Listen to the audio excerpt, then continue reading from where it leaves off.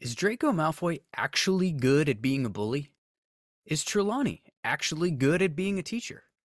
Is Hagrid actually qualified to be a teacher?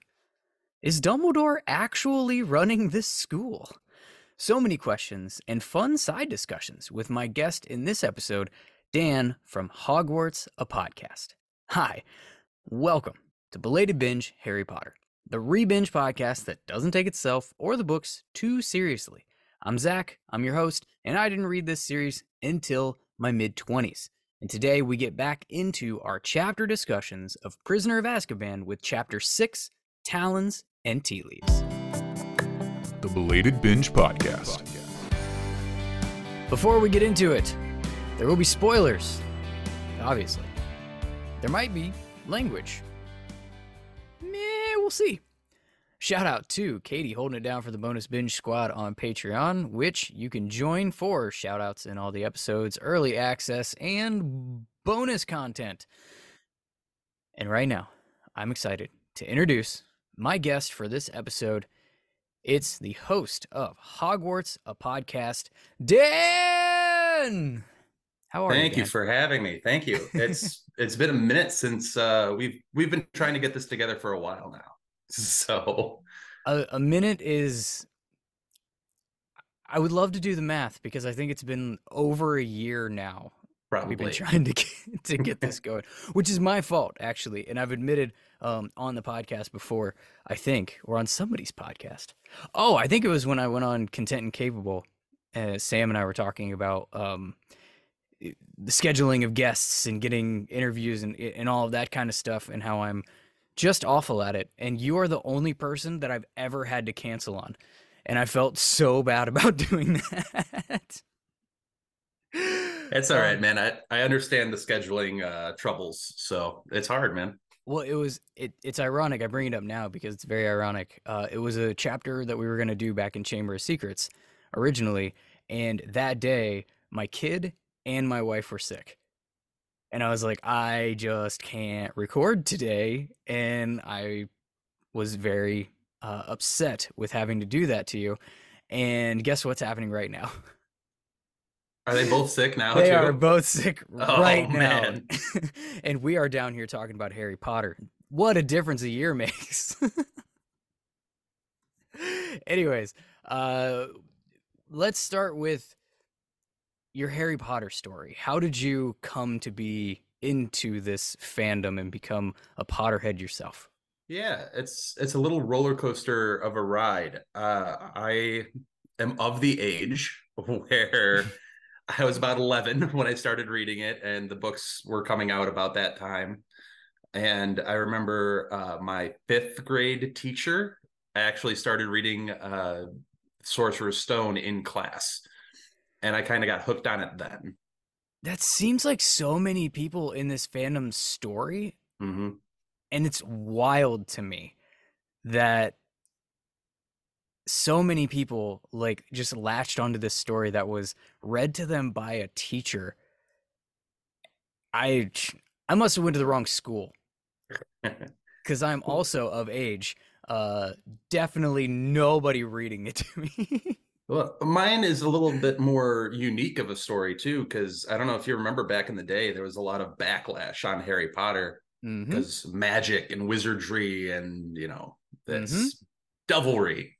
Yeah. I went to a Catholic grade school, so the fact that a teacher in a Catholic grade school was the one to introduce me to this is kind of bizarre. But yeah, that's kind of how it started.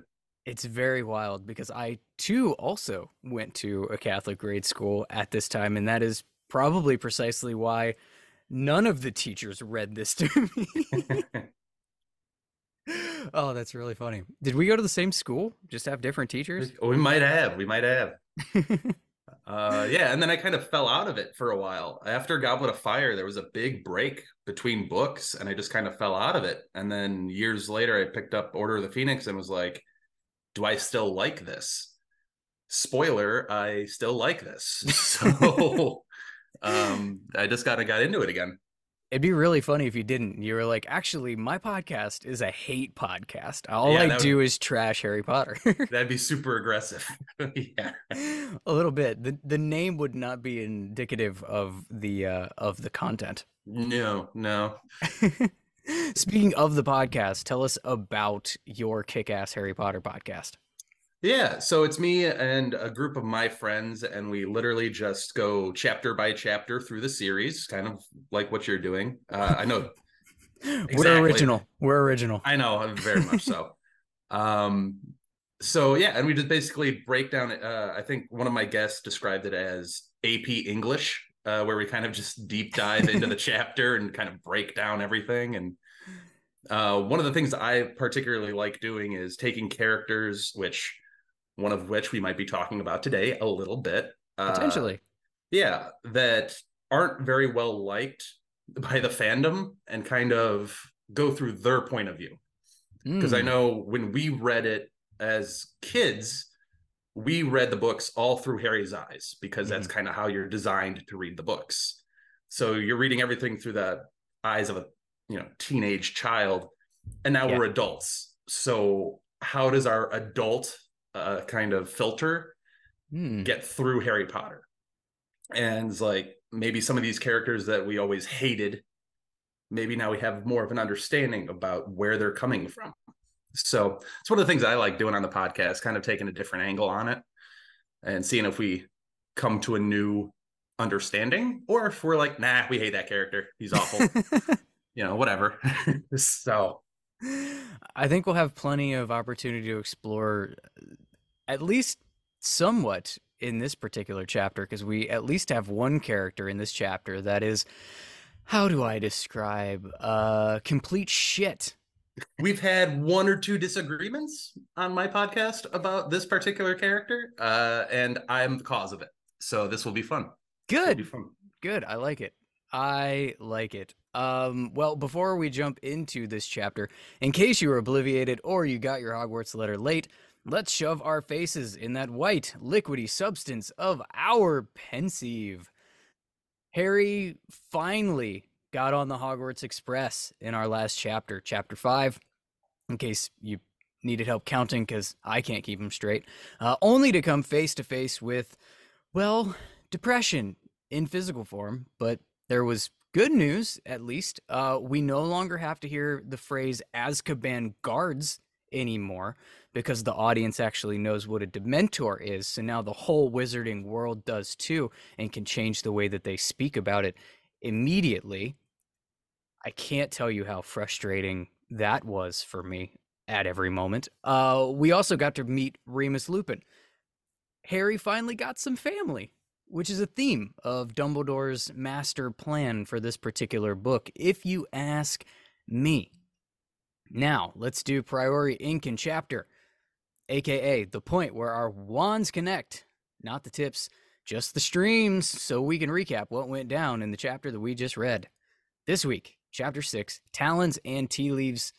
Well, it starts kind of annoying with Draco doing fainting impressions, making fun of Harry. So let's just get into this particular question because I have a feeling you might answer this slightly different than what maybe I anticipated before you came on. Where are you in Draco's level of competence as a school age bully specifically? I think he's a little behind, quite honestly. I think he's a typical 13-year-old kid, Mm-hmm. but still the fainting thing I feel like is a little beneath him. I think he could do better at this point. Yeah, I think he could do better. it I feels think this juvenile. this is more of like a 9 to 10-year-old kind of level, and he's better than that. He's better. I expect Yeah, more. yeah. Did you think you were going to come on and the first question you got asked about the chapter was rating his skills as a bully? I had a feeling Draco might come up early, but I did not. I did not expect rating his bullying skills. He's done better too. This is not up to his par. Not up to his par. Yeah, yeah, I agree with you. And we're nothing if not cancelable around here.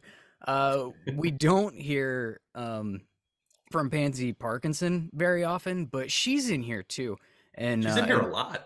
Yeah, she gets a lot, and I find her character potentially more annoying than I do Draco's, because at least Draco's consistently here. She just pipes in every once in a while, and I could do without the pug face. She is the epitome of like a follower, like just a sheep that just Mm. follows the leader. Like Draco is clearly running the show, if not in this particular class of Slytherins, but like almost the entire school of Slytherins. It seems like he's the one running everything.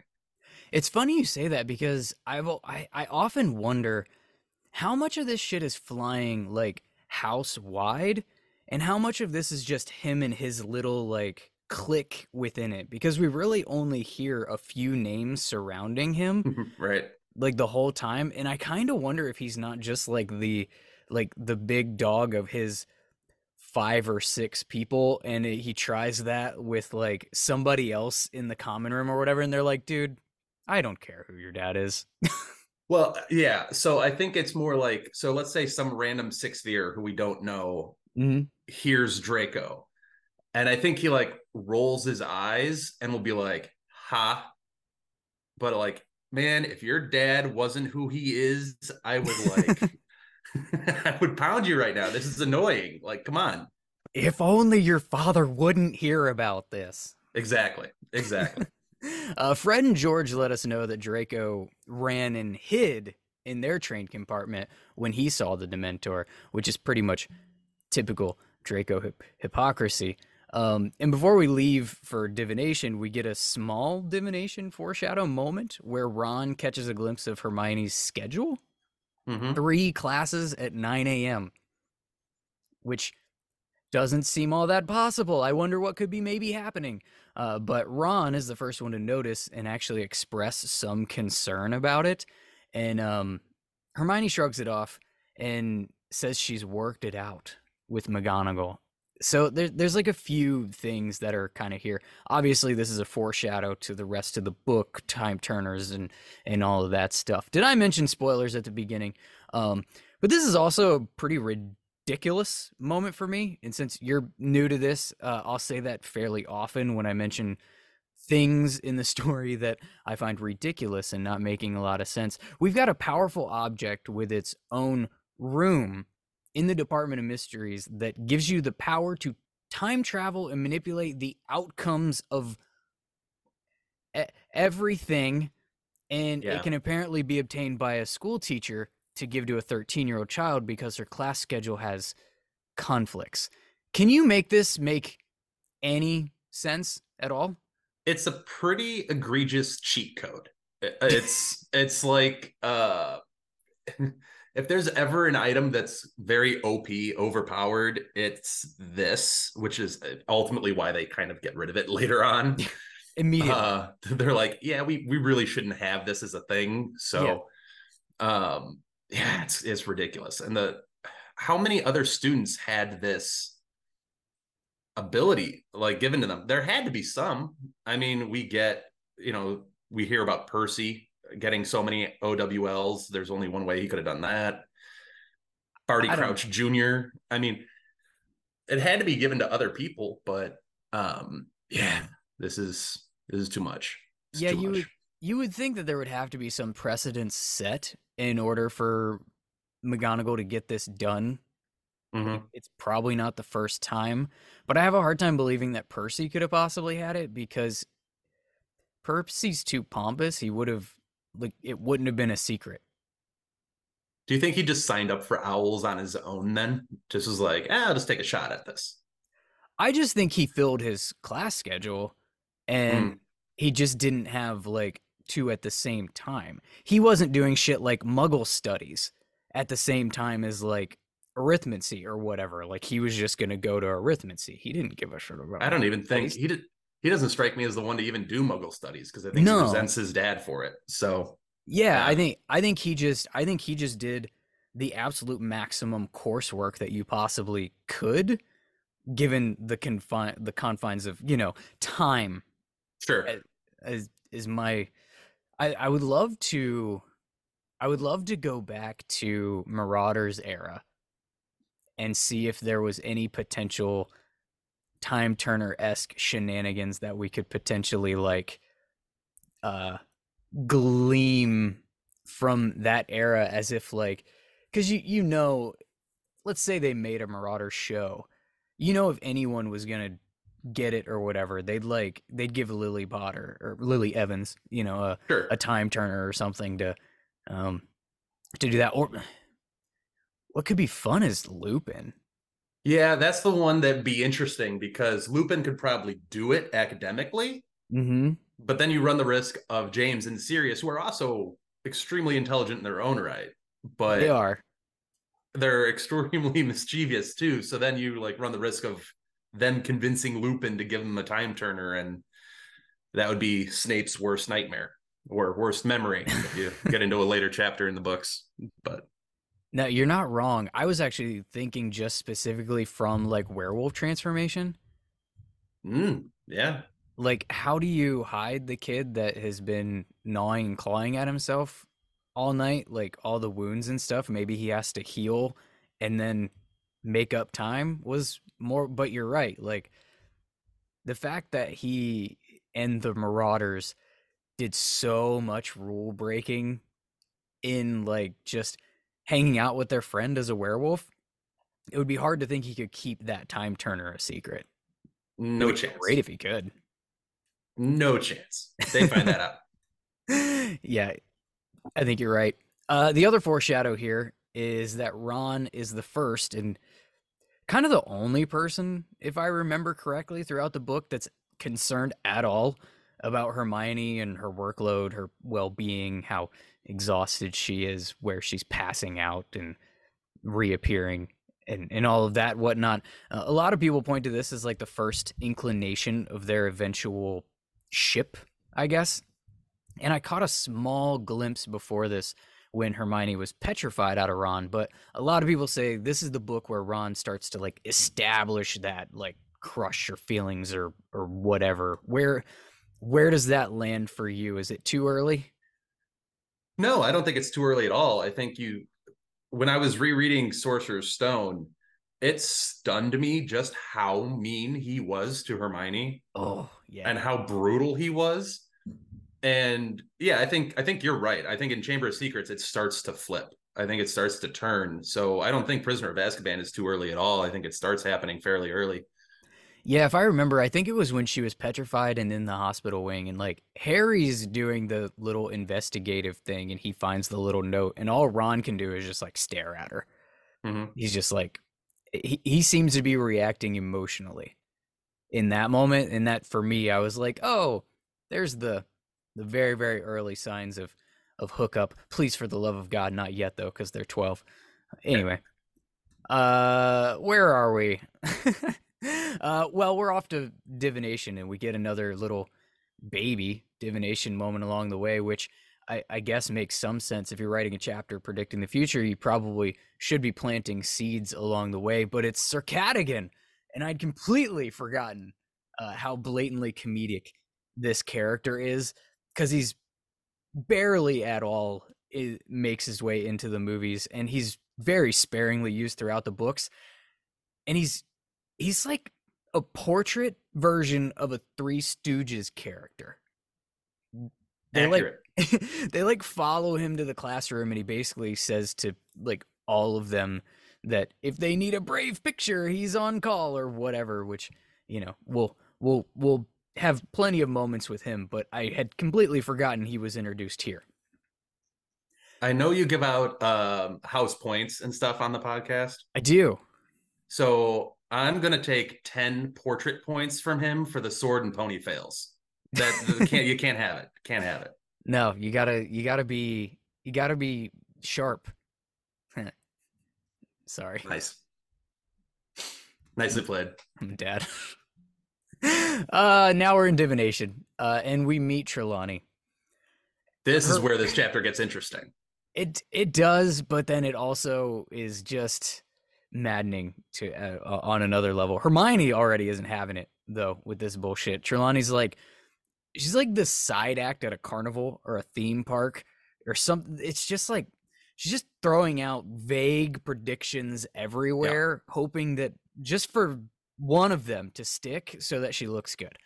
Um, she tries to like study the kids for her mark. I think that she can plant some kind of something into existence, like telling Neville ahead of time he's going to break a cup.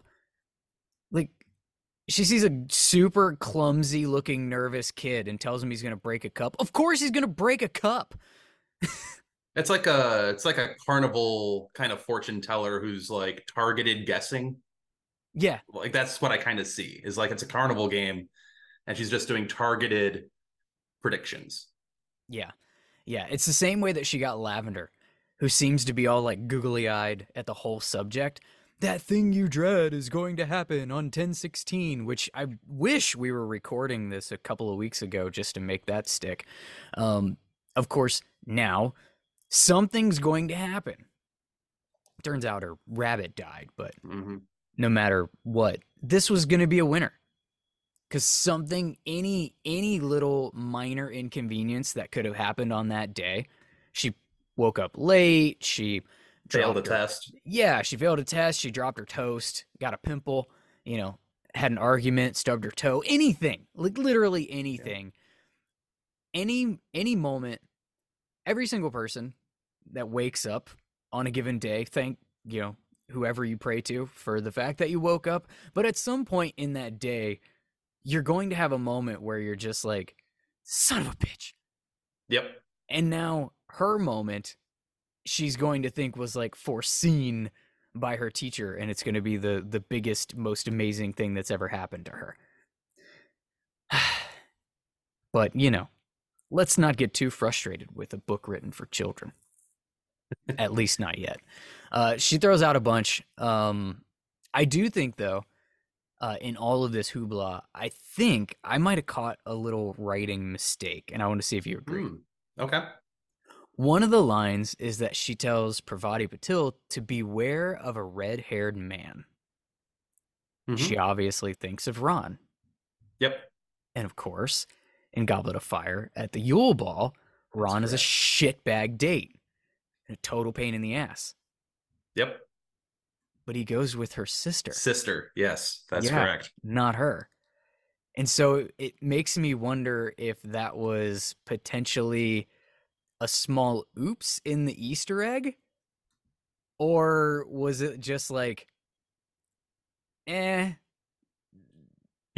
Maybe Trelawney was gazing in her crystal ball and just mistook the twins. Ah, Maybe she's just like, oh, I guess I got the wrong one. I don't know, whatever. that's fair. I was wondering because I think one of the reasons that this series is so masterfully written from an Easter egg uh, point of view is that when this author was writing stuff, she was often like referring back to previous stuff and like pulling things that seemed innocuous so that she could pay them off. And it felt like she was trying to pull this and then it didn't quite line up because it wasn't the right That sister. that very easily could be it. Alas, we do get funny bits though between Harry and Ron, and that ends up being the best part of this whole class during the series. It's them going back and forth, and I particularly like the you're going to be happy or you're going to suffer, but you're going to be happy about it. That one's That was pretty funny. yeah That was pretty good. that's a good line. Like it doesn't happen in this chapter though, but I'm a big fan of Ron's just random outlandish predictions that he makes in these homework assignments and then how many of them actually come true. The dream diaries are Right. ridiculous to me. Like, first of all, you could write anything. Like, Anything. how does anybody know? So the fact that they're even struggling with that homework is ridiculous because you could just literally write anything. Yeah. But yeah, they come up with some outstanding, crazy stuff. Yeah. It's good. Ron tells Harry that he's going to work at the Ministry of Magic, which ends up being true even though That's it's true. the wrong career path for his character, and I will die on that hill. Not literally, I'm not dying over this book series, but you get my point. Um, I always stand for a short professional Quidditch career followed by Defense Against the Dark Arts professor. The popular path. That's Yeah. that's that's the one I like. Yeah, I'm not original, um, but I think the thing that I like about that more than just it making a hell of a lot more sense is that it plants the seed for him to become kind of like a Dumbledore reincarnated type of a character that can like consult with the ministry in that sort of thing in a and honestly operate outside the confines of its laws and structure, much like Dumbledore does, in a let's call it cursed child adjacent world where things actually make sense and the plot's not garbage. Yeah, I'd go with that. Okay. Okay. Yep. All right. But really the big thing is, the Trelawney. Yeah. I have thoughts on the whole Trelawney thing.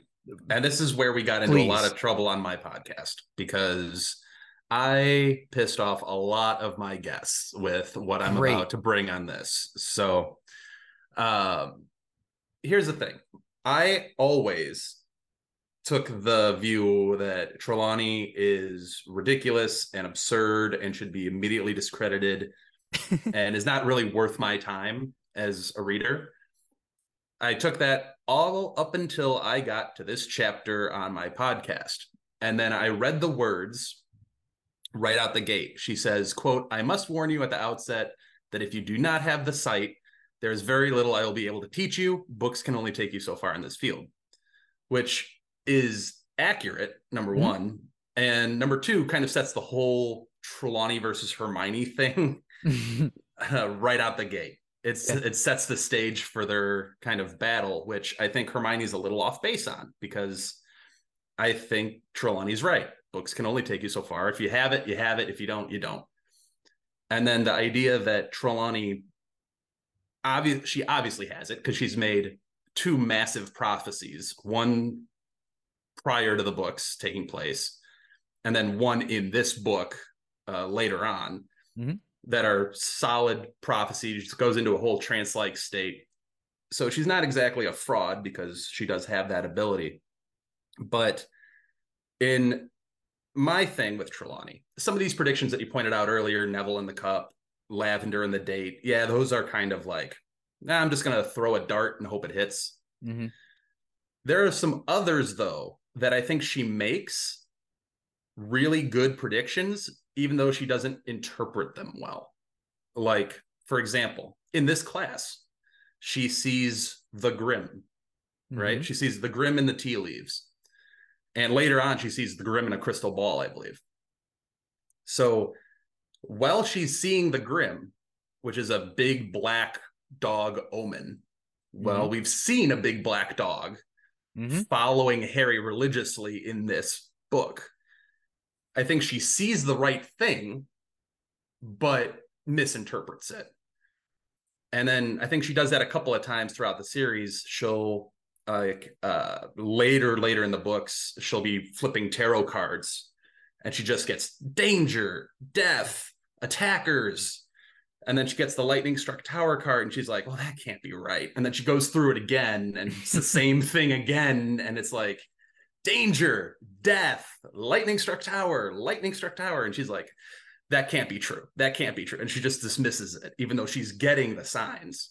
So I think my overall grand opinion on Trelawney after reading these books again is I think she's a little misunderstood and she's a little unfairly treated by the fandom as a whole.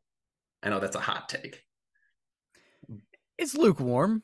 It's lukewarm. So here, I can follow you on the vast majority of that. I think the reason that she's so frustrating is her way of going about it. Hmm.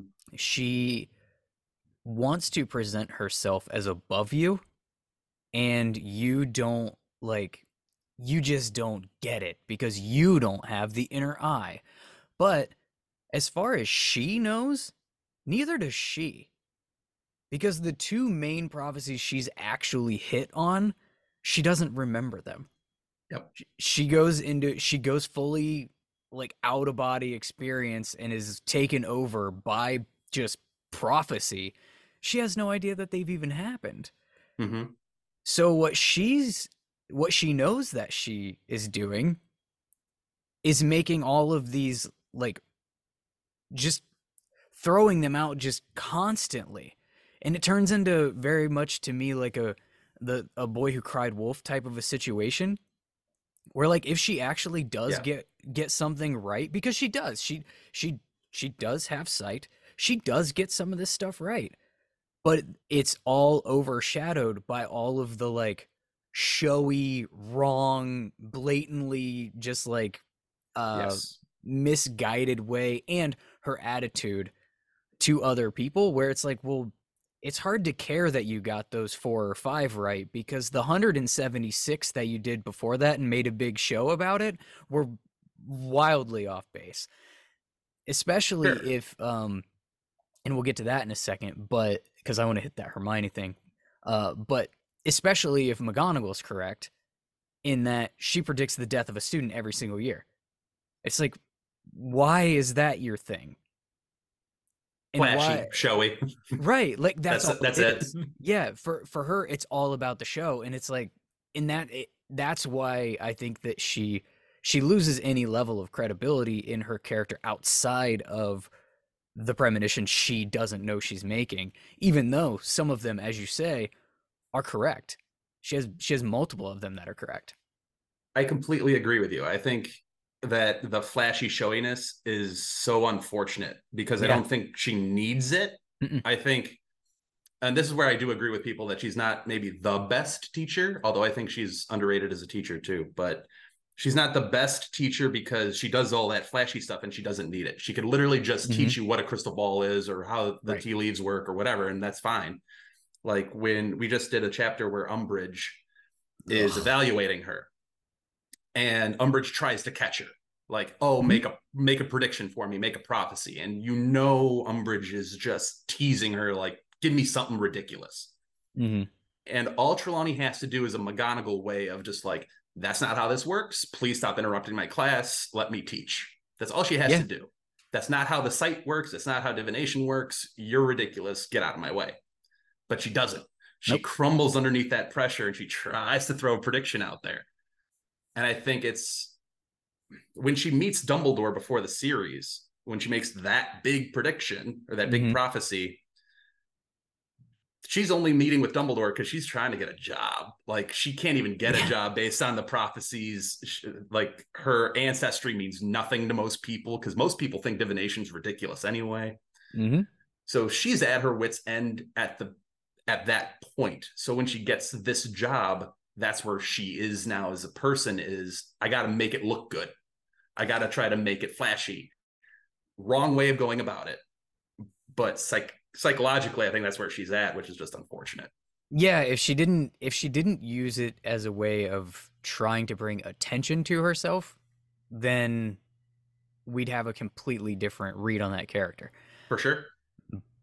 But alas, Yeah. Hermione is not here for any of this shit. No. She was out on divination before she walked into the room. So here's my question: she got a time turner so she could take this class. Why? Because she feels like she has to, I guess. I don't know. I have no idea.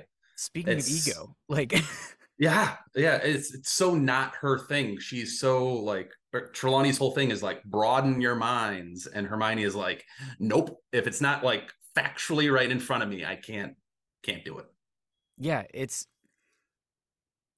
I have a hard time with this one. Maybe we wouldn't have needed a major plot hole device, but then we wouldn't have, we'd have to write a whole new book climax.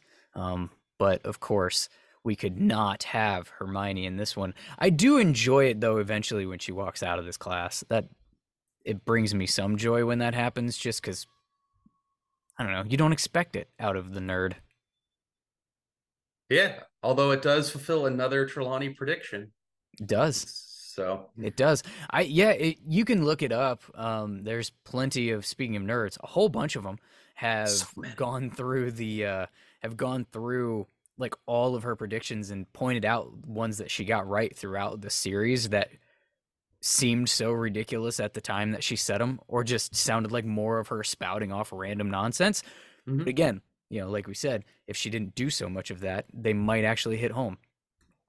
Um, Prof McGee, also not a fan. No.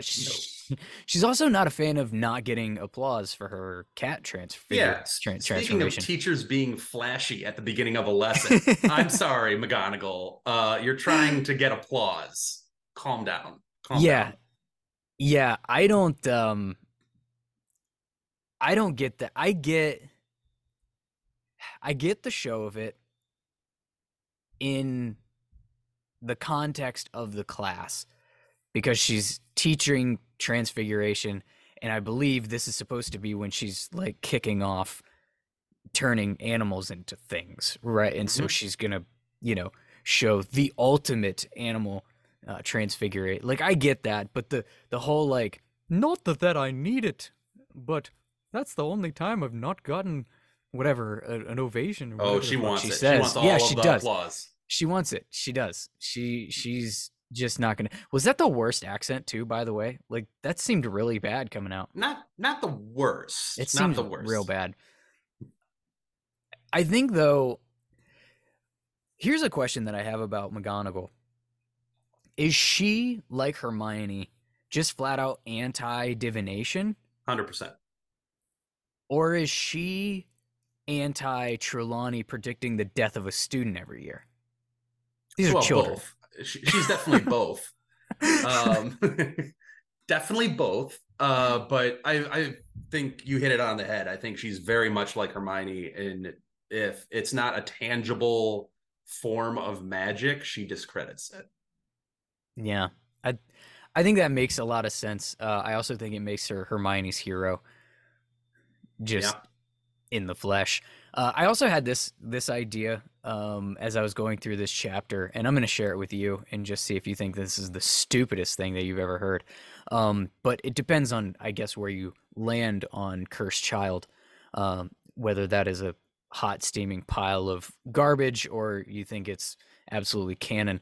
Um, that might inform how you react to this. But here's a spin-off show that I feel like we need in an alternate universe. Our trio, as adults, all Hogwarts professors. Harry's teaching Defense Against the Dark Arts, Hermione's teaching Transfiguration, and Ron is teaching I I Wizard's chess, Quidditch. Can he be Hooch?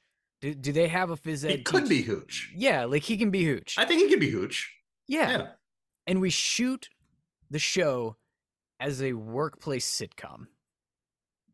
Are you Neville, you could have that? Neville as herbology, and then you got like four of them. Right, That'd be right. great. And I'm sure that Neville would bring a lot of laughter to this show because while he made like the ultimate glow up, as kids probably said 10 years ago and don't Yep. say anymore, um but he's still probably as clumsy as all shit even as an adult. Like there Yeah, are bro. some things you just don't grow out of, no matter how many abs you have.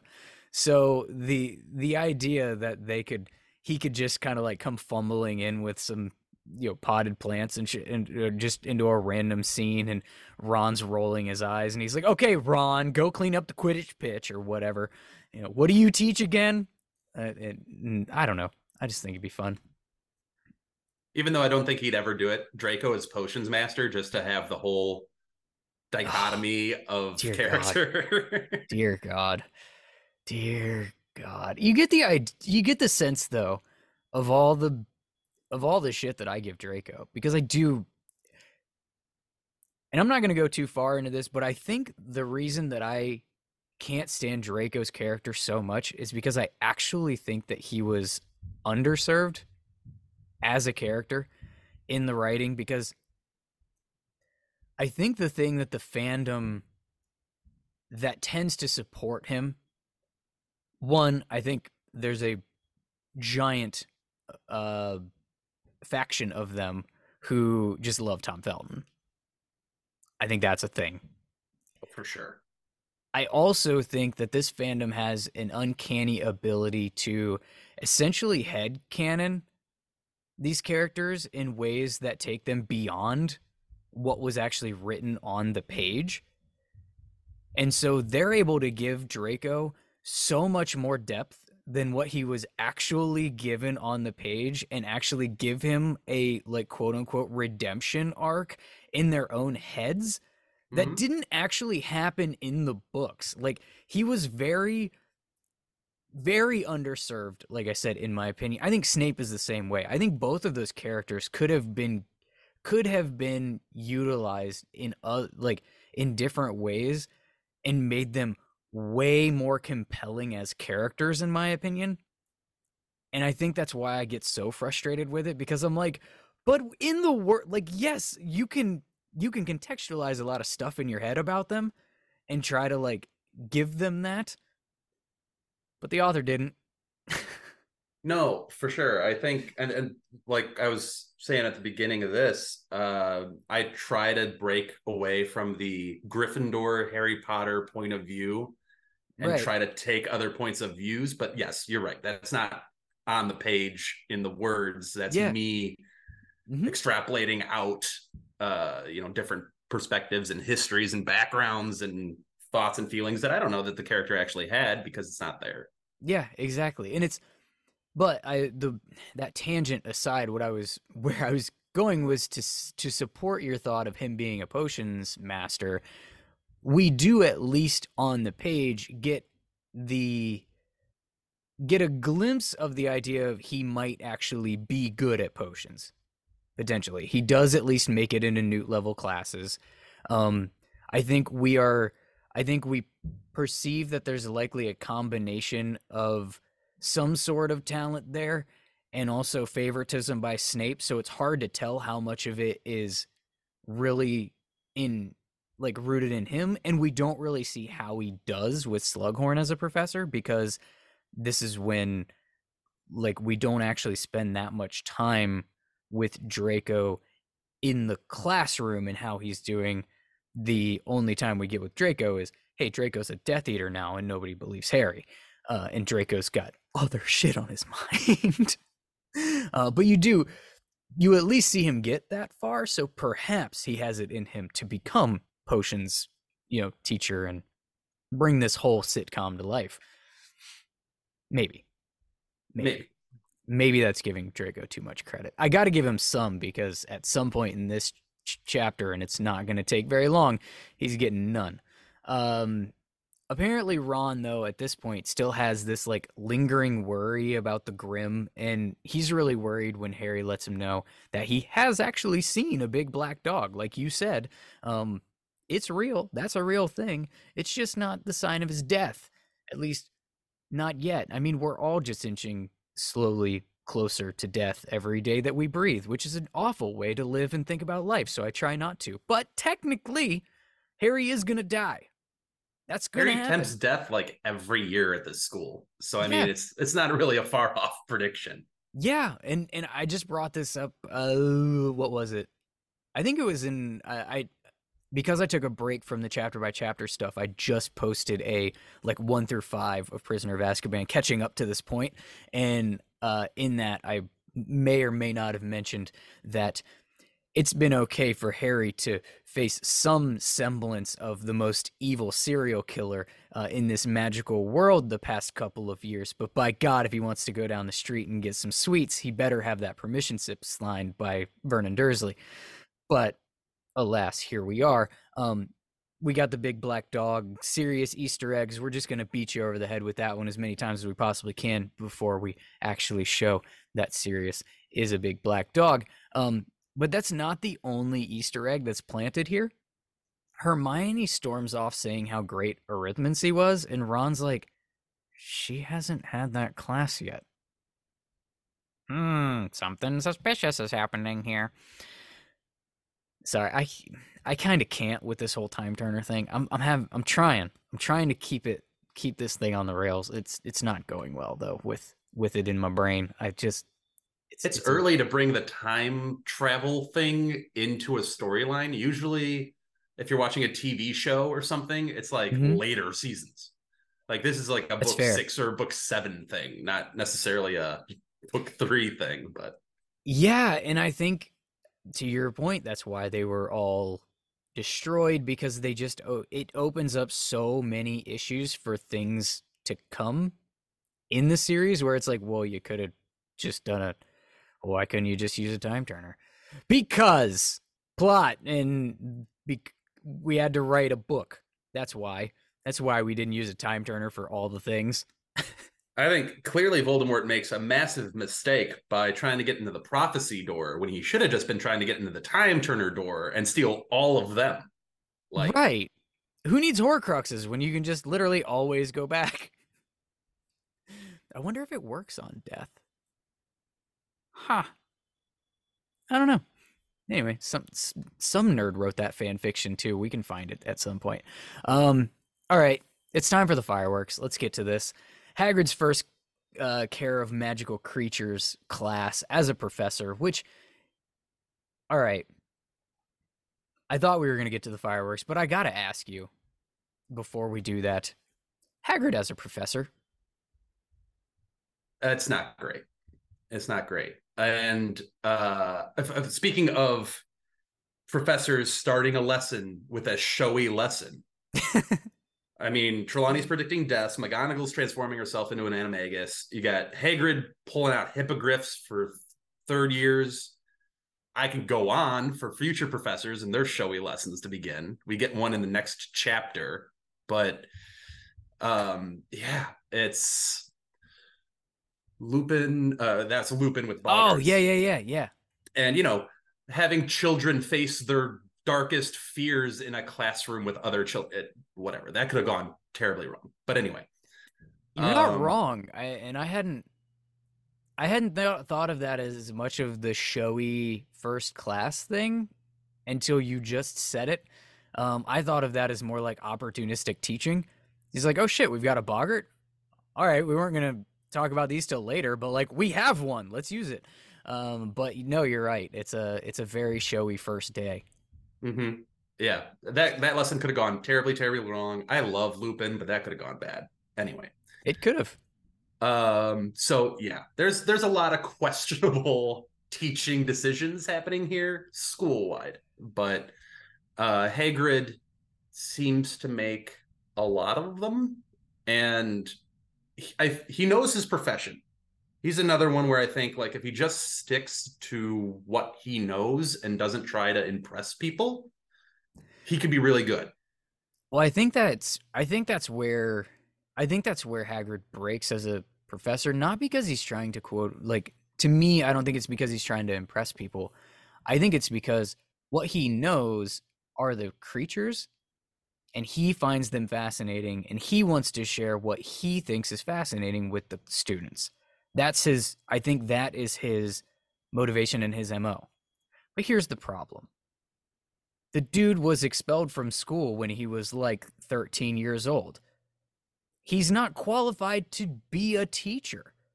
He doesn't have the education enough himself and the training enough himself of how to actually properly teach children in order to just be thrust into that position. He's set up to fail because he wasn't ever given a chance in the first place himself. He's got the knowledge of the creatures to do a really good job of bringing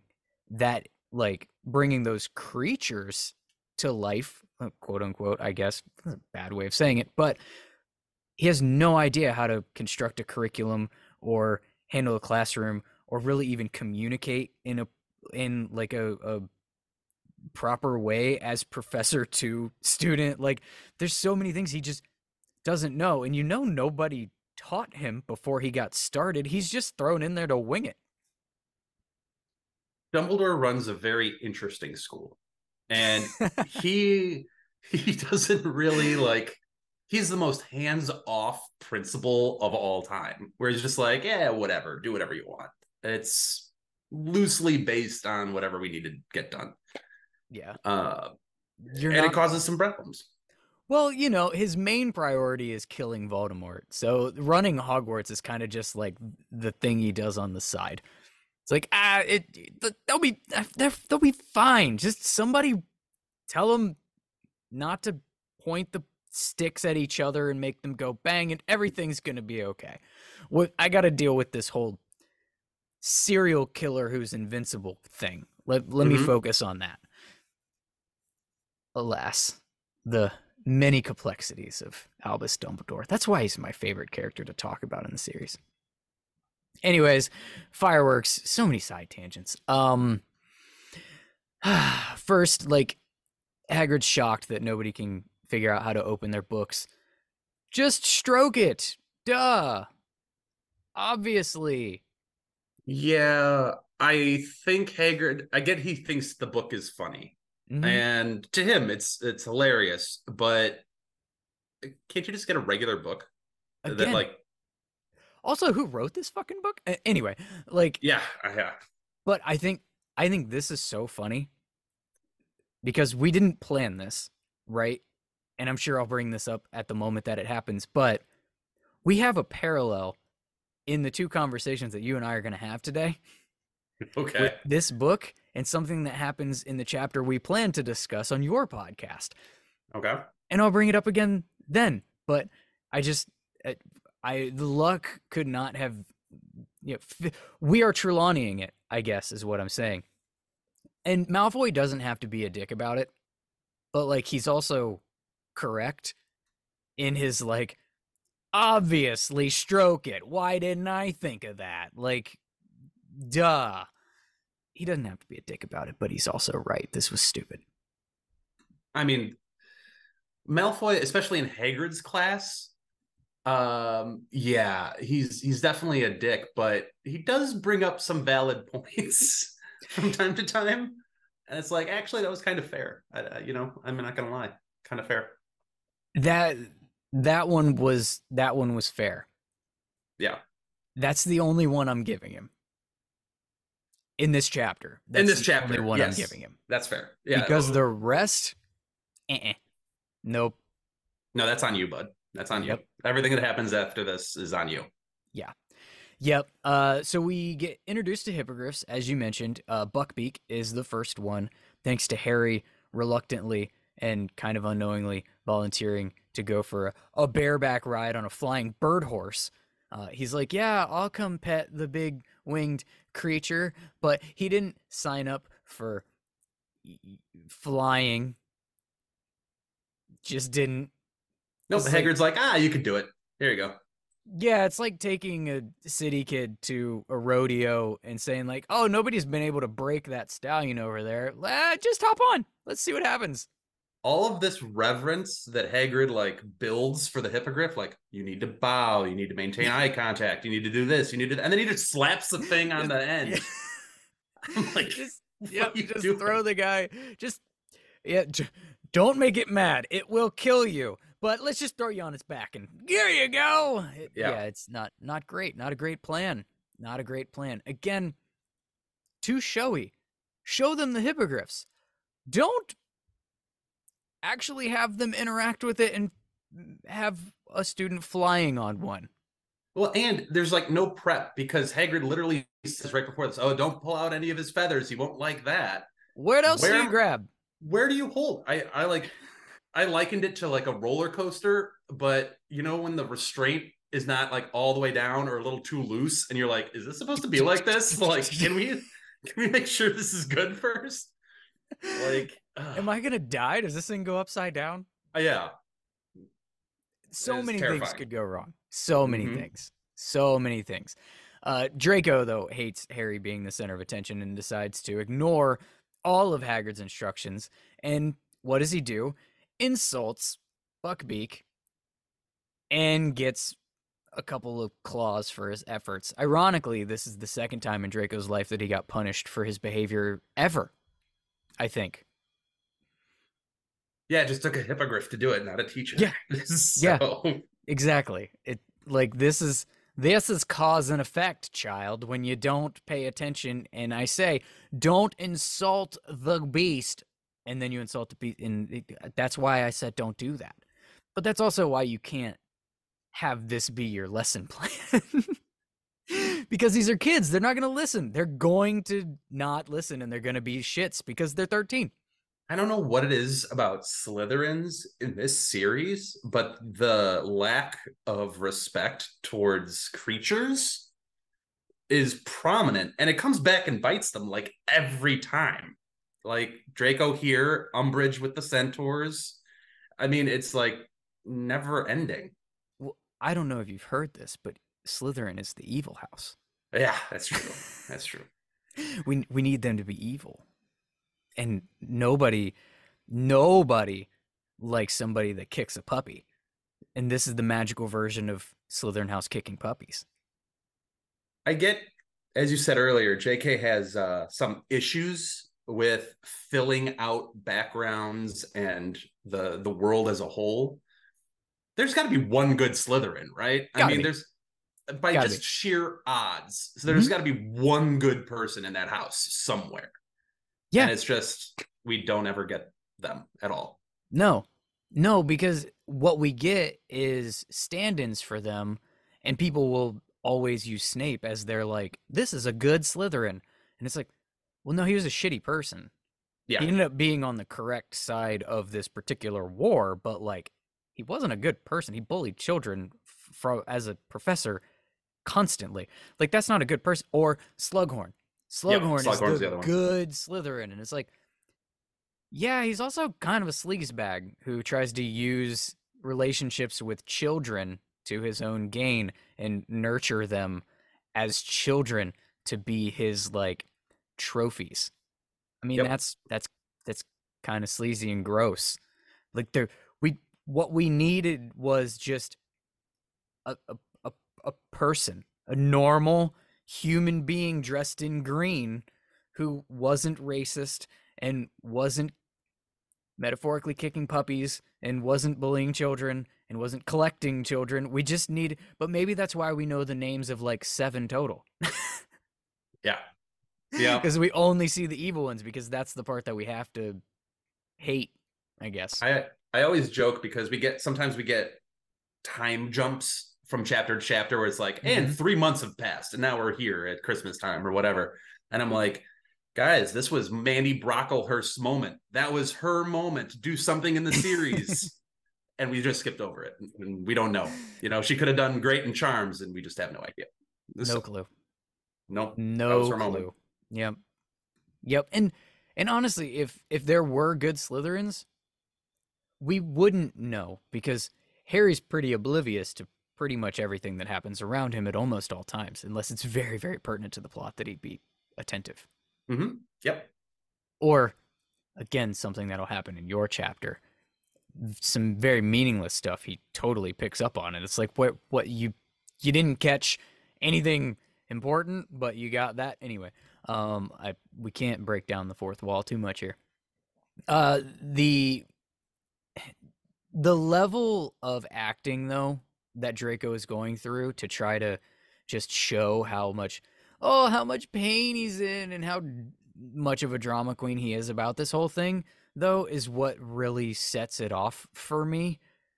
It's the dying. It's the dying bit, because if you're just focused on like, it's a gash in his arm. Like, I get it. The hippogriff can do damage. Yeah. Focus on like, wow, that really hurts. Like, my arm is killing me. The dying is where he's like, come on, man. Okay, calm down. We'll get you fixed up. Yeah, and it's not going to stop. It's going to be like chapters and chapters from now. He's going to still be, oh, my arm. I almost lost an arm. And I kind of can't. And it's Harry like brings up a good point. He had all of the bones removed from his arm, and he had to regrow those, and those came back very quickly, all things considered. So, yeah, this is a quick. She probably didn't even have to use magic. She probably had a potion that she just wiped on there, and it was all healed. And I think the way that you described it at the beginning, when I told you to rate his bullying skills, which is still a silly way to start a chapter discussion, is it's very juvenile. It's beneath his like age and level of maturity to react in this way. Do you think other students, like other Slytherins in that, I get Pansy, who again is brought to the forefront here. Why, I'm not really sure, other than to be like just sympathetic towards Draco. But Well, and he there's got needs to a be girl. He needs a like girl. Crab and Goyle have got to be like, really? Like, I think dude. that's why they don't talk. They're just talking to each other on the side, like over there being like, come on, man. I don't even think they use, they just, it's eye contact. That's all it is. They just look at each other and they just, but our dads know each other and it's been like this since we were 3. Yeah. They have to be annoyed by it. They have to be like, come on, man. Well, of course, that's why they're the muscle, not him. Right. They're the Right. tough ones, right? Mm-hmm. Yeah, and he's supposed to be the brains. We'll leave that one for now. But eventually it does happen, right? Yeah. The way down the line, during Crab's demise, that chapter, like they're done with him. They're Yeah. like, you don't hold you. Clearly, we weren't friends. We were doing this because of who you like, your name and your dad and all of that stuff. Status. Yep. Yeah. Mm-hmm. Yeah. That's another thing that I would love to just see in Slytherin House. Friends. Does anyone in that house have just friends, just a friendship, or is it literally all status and gain because of that whole cunning thing that they're supposed to have? It's a weird house when you really look at it because Mm-hmm. it's gives you the impression that it's so cutthroat and so competitive. Yeah. And maybe it is like that. Again, we don't really see the Slytherin house all that much except No. through Harry's eyes. Mm-hmm. So maybe it is like that. But from Harry's eyes, Slytherin seems to be a relatively surprisingly united front against every other house. Yeah. Yeah, it's like an us So against the world mentality. kinda, yeah. Yeah. And the rest of that world just happens to, you know, not be racist. Anyway. Okay. The chapter ends with the trio taking a trip down to Hagrid's to have a support group while Hagrid is just shit-faced drunk, which is how he's dealing with the Malfoy incident, but I mean, for one, this is problematic, sure. I know have been people who have brought up Hagrid's drinking um as quite the character flaw, as well as Trelawney's drinking as quite the character flaw. But I mean, in their defense, the school day's over and this is where they live. So if they It's want to get true. tanked in their own house, And they they're live very adults. remotely, all things considered. Like one's up Yeah. in the North Tower, the other one's off, the actual castle. So I Yeah. mean, He didn't invite children. He was getting drunk in his own house by himself. And it happens to take a lot to do that because he's 8 feet tall and is a professional drinker. But the part that I like the most is not the mini AA meeting that's happening. It's the fact that all it takes for him to completely sober up is for him to just go outside and shove his face in a like vat of water. And it's just like effects are gone. That's what it is. wouldn't that be great if that was how the real world worked? You know, it would, I think it would save a lot of people a lot of headaches and the other things that can come from. DUIs, a lot of Well, DUIs. that's a fair point. I will give Hagrid this. As far as we know, he just gets drunk in his hut. He's not getting drunk and flying buckbeak around the grounds, Right. He gets as drunk. far as we're aware. Right. He drinks in his hut and he drinks at like the Leaky Cauldron or at like The Hog's Head or the something like Hog's Head. that. Yeah. He goes to the places that you're supposed to drink. He's And not then drinking in the herbology classroom, you know? And he's not inviting the children. He's not saying, "Hey kids, come get hammered." Although Half-Blood Prince is a thing that happens, but that he is an didn't. exception. Yeah, yeah, but at that point Harry's like 16, which in these books basically means He's almost an adult. yeah, and drinking's treated a little bit different I think over their period. Uh but then of course we got to end the chapter. Hagrid is sober now magically. It's almost like this is a magic book. And he remembers that like Sirius Black is trying to kill you, Harry. Why are you here? And he starts freaking out and he sends him back to the castle. And that's pretty much the end of the chapter. Ends It very abruptly. it is a very abrupt ending. That wasn't just me being a little unorganized as a podcast host. This chapter literally just ends abruptly with Hagrid freaking out and sending them away. Yep, flat cutoff. It's fine. Did we miss anything? Do you want to go back and hit anything? Like, did you think of the perfect response to something 5 minutes after it was too late to use it? Like anything? Nope, I think I got all my Trelawney stuff out, so I think I'm good. Okay. Okay. Good. Let's do some house points before we go. In true Hogwarts fashion, these points are completely subjective with zero oversight whatsoever and fully at my discretion. And yours this week. I'm giving 15 to Harry for having Hagrid's back and successfully riding Buckbeak without dying. And I'm giving 5 for Hermione playing mom and dumping out Hagrid's booze. And that's That's all I fair. could really think of for the That's entire fair. chapter. So I was the mean teacher. So Okay. I took more points than I gave. I already talked about Sir Cadogan and his minus Uh, 10 I portrait did points. too. I took more. Who did you take from? I took just 20 from Hermione. I took Oh, 20. Your point about her being the mom though is accurate. I should give her some for that. But well, I gave her 5, so she averages out to 15. yeah, I took 10 for just being rude in Trelawney's class, and 10 for being closed-minded when Ron is trying to actually be genuinely like sharing his fear and the wizarding world's fear on the Grim, and she's just being completely disrespectful about it. And then 10 for minus 10 for Draco for being disrespectful for hippogriffs, and then plus 10 for Harry for going first. So I'm agreeing with you on there. So Nice. Harry comes out the best in this chapter for me, which is not a common thing. So good for Harry. That's that's fair. Um, I also took points from Draco. I took 30 because Ooh. he sucks from beginning to end in this whole chapter. And nope, nope, 30 is not enough. Let's go 35. I'm adding 5 bonus for being a pansy ass about the whole Buckbeak thing. Um, Speaking of pansy, give me 10 from Uh-huh. Parkinson too. It's fair. Um, she's just the worst every time she shows up on the page, and I kind of hate her a lot. So I'm gonna be Snape. I'm just gonna take points for a child that I hate. That's what I'm gonna do right now. There's a strong case to be made that Pansy's the actual worst Slytherin student. Like, there's a real argument for that. And the small snippets that we get, she is awful. Draco gets more page, Yeah, and Crabbe and Goyle get more page. But for the little bits that we get of Pansy, she's not great. yeah, yeah. I think you're absolutely right. Here's the line of demarcation. I don't even know if I'm using that correctly. What we see out of the others evolves into literal like attempted murder, right?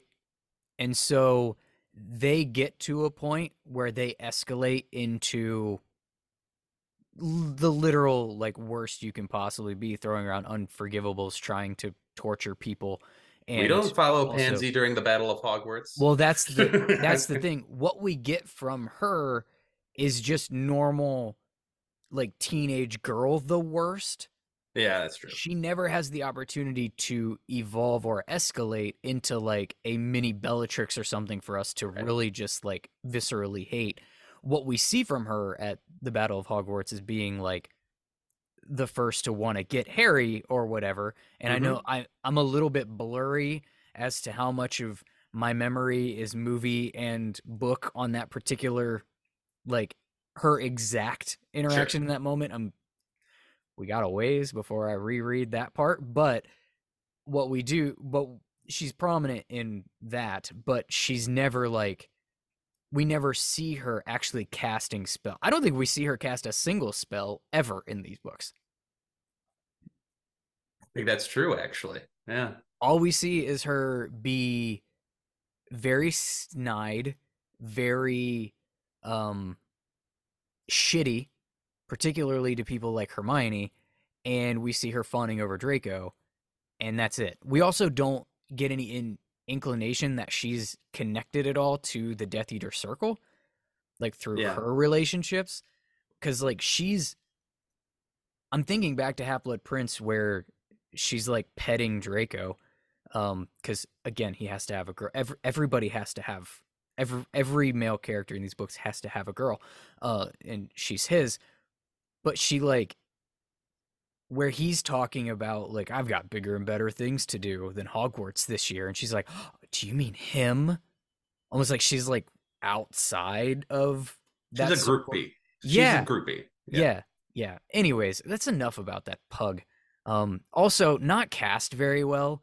I think that the girl that they got to play her in the movies did a really, really good job, and she does that like mean girl really well, but she was Hmm. not nearly ugly enough. Fair enough. I'm taking 5 points from Hagrid too for letting his confidence get shook when the kids just couldn't open the book, and then it was just like spiraling down from there. I think that's what I got. So all that leads is our expecto plot changeo question, which I will post on social at Belated Binge across all the things. You know the drill by now. What happens to our story if we make one small change in the chapter we just read? For this one, my question is, what if Harry didn't volunteer to jump in the ring with Buckbeak? Oof. Any thoughts from you? Hagrid's in trouble. I think Hermione probably would. Just and then she would immediately regret it. She would Mm-hmm. immediately regret it because I don't think she is um as adept at that kind of challenge as Harry. Like Harry could be like, how am I going to do? Okay, whatever, I'll figure it out now. Like this exact moment, I'm going to figure it out. And Mm-hmm. Hermione needs to plan a little bit better. But she would feel bad for Hagrid, so I think she might, or she'll just push Harry forward. Like the whole like in the movie where they all like take a step back and Mm-hmm. then Harry's the one. Mm-hmm. That Him being oblivious to everybody else, again, not noticing his surroundings at correct. all, that Yeah. he's just the lone one standing there. I like that idea though, that Hermione would like step up for Hagrid, and I think that actually evolves into a completely different way for the chapter to go, and actually a completely different way for the whole book to go. The Do you way think that you Hagrid? Do you think Hagrid makes her ride the hippogriff? That's exactly what I don't think he does. I Yeah, think he puts Harry on it because it's Harry, and Harry. he's Yeah, confident that Harry can handle this, but I don't think he would do that to Hermione.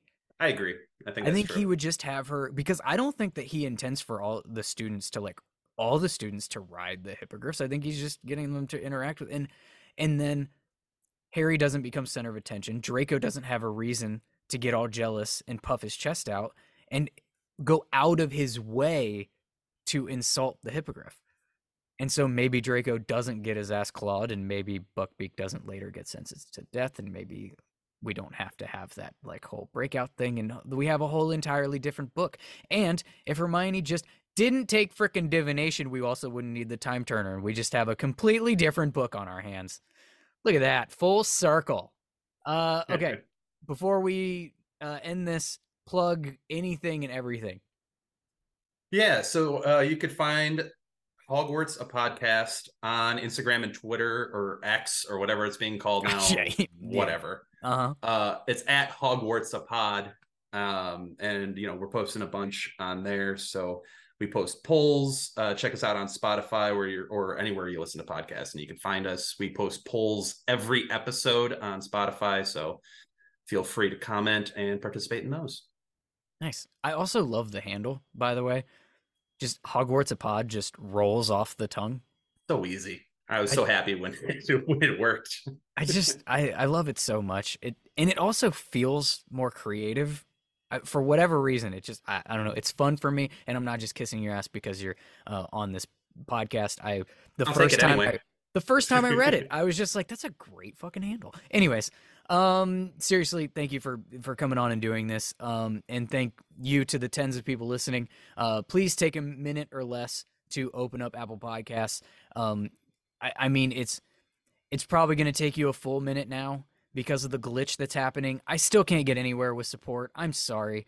But please, for the love of all things, if Apple Podcasts is the thing that you listen on, please have the patience to sit and wait the 20 seconds for the glitch to stop and you can actually listen to my podcast.